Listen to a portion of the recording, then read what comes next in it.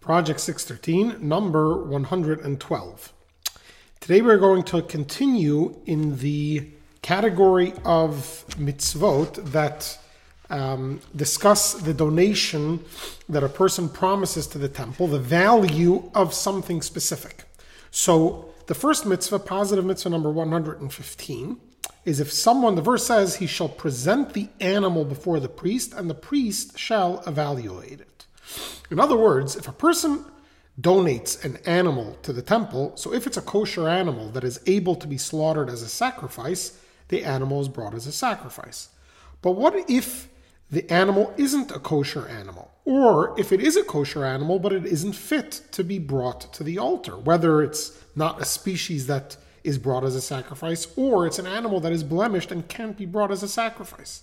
So then the temple is able to sell this animal, and there's a whole list of laws on how to evaluate and how much to pay, and that the owner is able to buy the animal first, but he has to pay a little extra, and there's a whole prescription, and that must be followed in the donation of animals.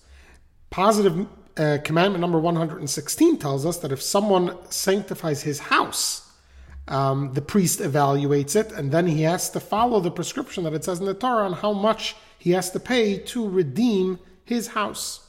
And the same thing is if he donates fields, positive mitzvah number 117, that if a man shall dedicate part of his field, as it says in Leviticus, there's a procedure whether it depends whether it's an ancestral field or a field that he bought.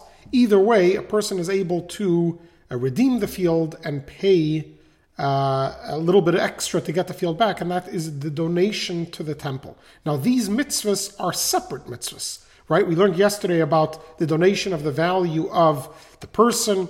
Today we learned about the animals, a house, or the fields, and these are all separate mitzvahs because the laws are different in each one, even though it's the same type of thing, a donation to the temple for the value of something specific. Since each one has its own details, they are counted as separate mitzvahs. Have a wonderful day.